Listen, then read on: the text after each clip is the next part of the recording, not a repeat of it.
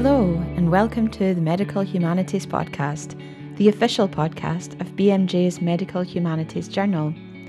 We invite you to listen in and join the conversation, from academic discussions happening in our journal to interviews with filmmakers and artists and global perspectives on health and medicine from around the world.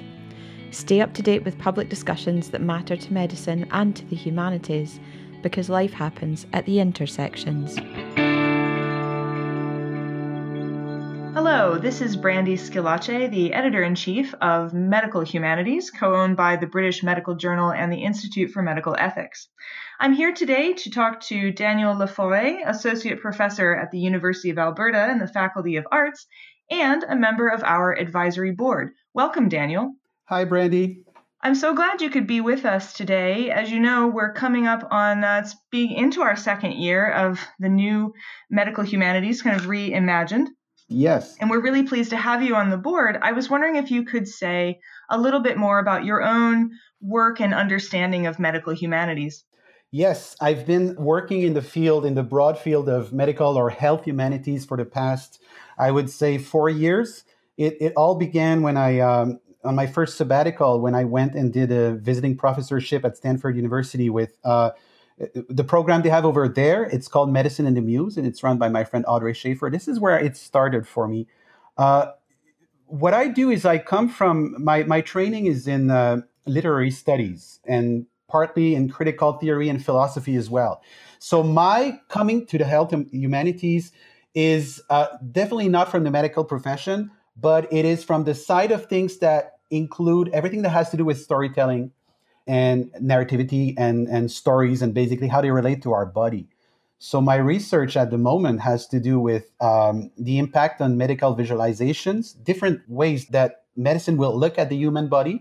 And you can do a cultural history of that going back into the past, the birth of X-rays, for instance, the rise of early digital visualizations. The ones that we have today are much more, evolved, but early on with the PET scans and all these things, and the ways in which these ways of looking at the body have impacted our capacity to tell stories about ourselves.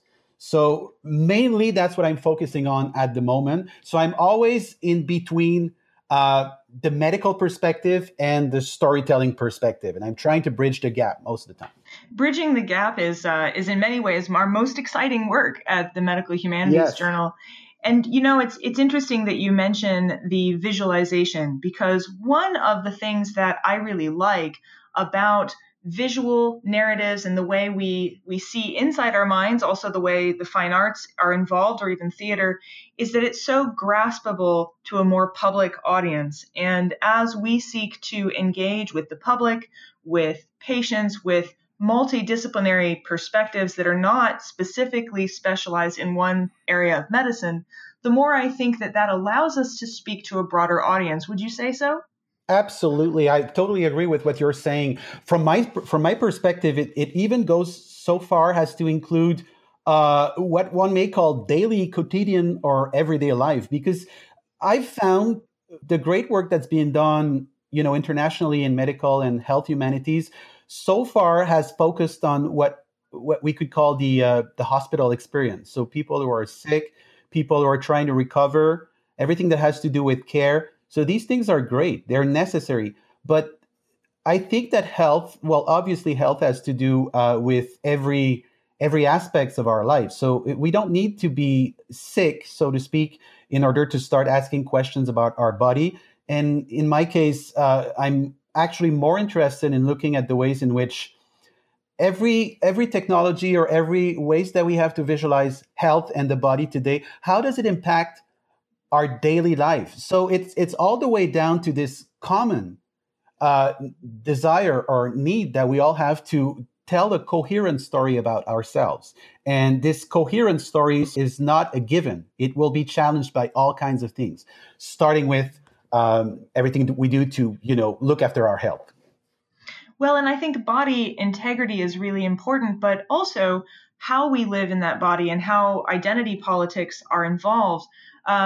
In one of the chapters in a book I wrote on death and dying in America, I had a section where I said, truth being relative, I believe in better stories and plenty of revision, because I think that we revise this narrative of self so often, and particularly as your body begins to, say, be less capable as you age, or if you've had a traumatic illness or a traumatic injury.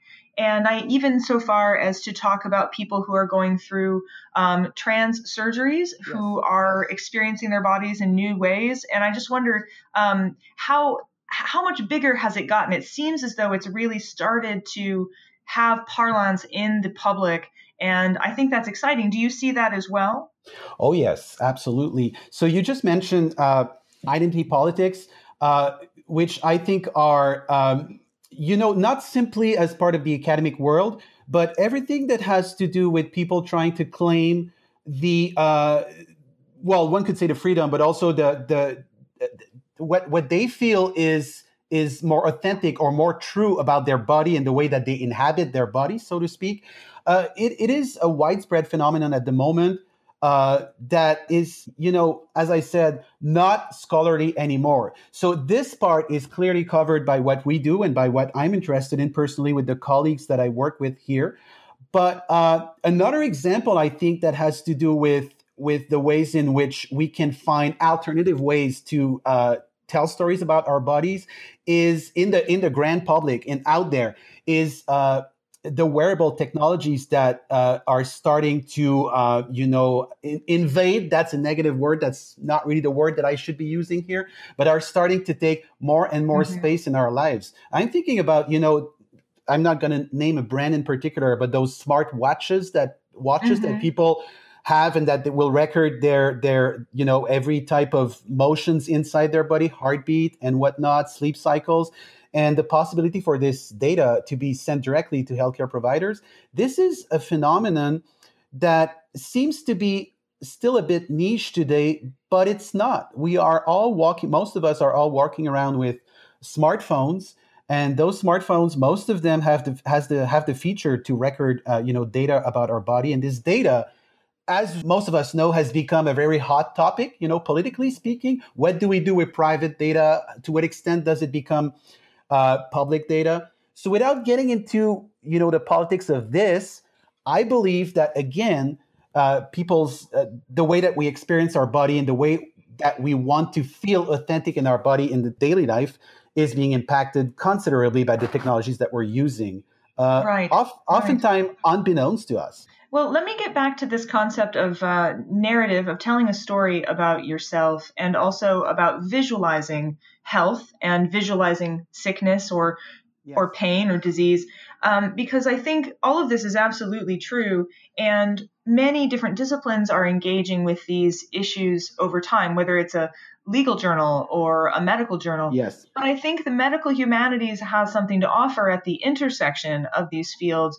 partly because of the way we can tell a narrative story about the experiences that we're having. And so I wonder, do you have I'm trying, of course, right now, trying to think of an example and failing to do so, but there's many, many books out there, I know, that chronicle health and illness in a fictional context, but that make it far more real for the reader, even if at the expense of, say, minutia, even at the expense of certain kinds of data, nonetheless bringing that story to the public in a new way and helping the reader to see their own bodies in a new way.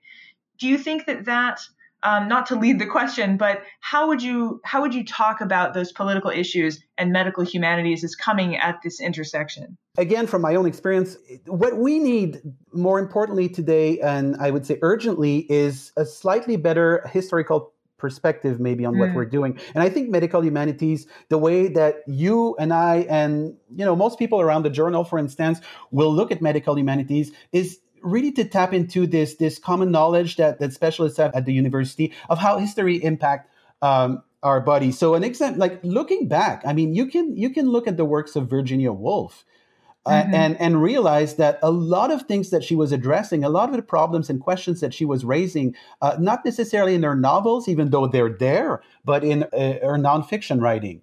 She has a beautiful text. It's called On Illness.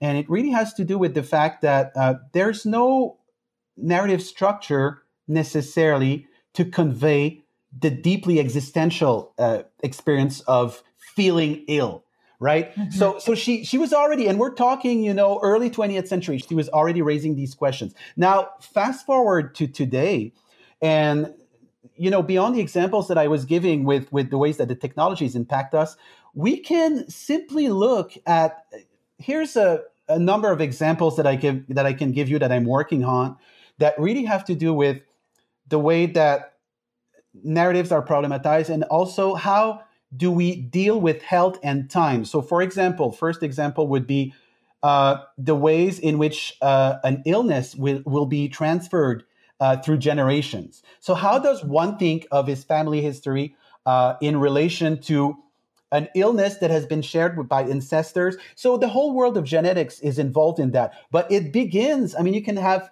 any number of genetic data that science will give you. You will need to include them in the story. So, family dramas and these sort of story structures will, as soon as they start talking about illness, will include that kind of problematics.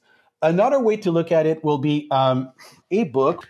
So there's a number of books that are being published today that I would say are using different media to convey the experience of having a body at a time where medicine is looking beyond or inside the body. So here's a book that just came out this year. It's called An Opera in Flatland. It's a novel by Steve Tomasula, with art and design by Steve Farrell. It's a beautiful object. It's out there. It's been published in New York, and it really includes different styles of typography, different ways of visualizing data that are all included in the structure of a novel. So on the one hand, medical technology is telling us that our bodies are much more than we imagine them to be in daily life. And on the other hand, you've got, narrative endeavors, literature endeavors, authors that are trying to convey that sort of opening up of the possibilities, but that sort of puzzlement as well that we will all have when our body is not exactly compromised, but sort of exploding in our imagination.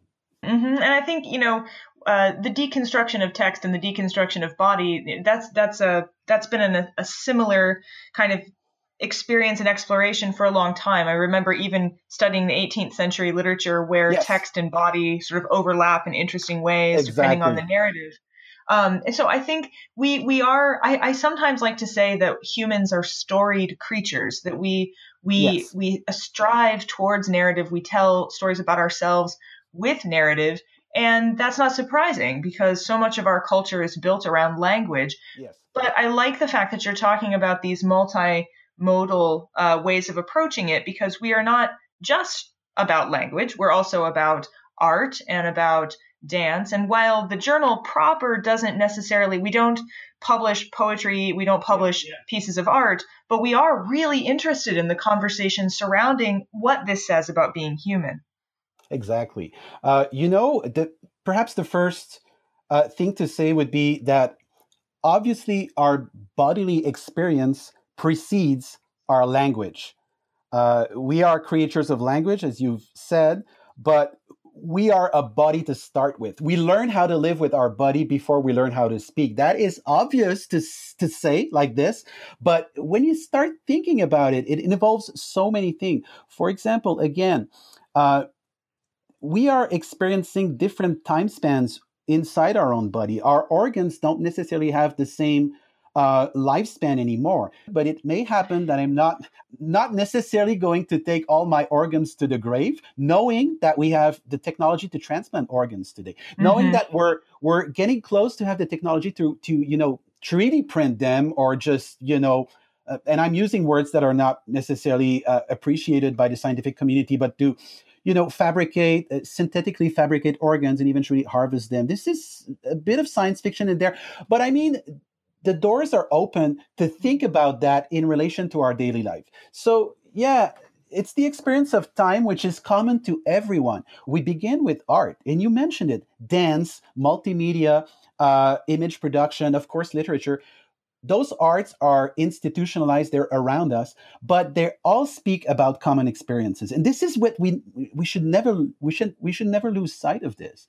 And to have a body and to see it morph over time, to get to live through all of these obstacles that your body put in your way, or all of these experiences that you never thought you would go through, but your body is sort of leading the way. Yet aging is the basic experience that no one is expecting, but that will happen to everyone. I want to just, and we'll close up on this, but I want to go back to the point that you make, which I think is really important about the human experience. And as we've often said in Medical Humanities, and Medical Humanities, the journal, also means health humanities, is that it is about the human experience at the center of health and the way health and illness inaugurate experience and help us to connect to one another and also to our bodies and to the world outside. So thank you so much, Daniel, for being here. We're really glad that you're on the advisory board and that you're with us today. Well, thank you, Brandy. It was a pleasure.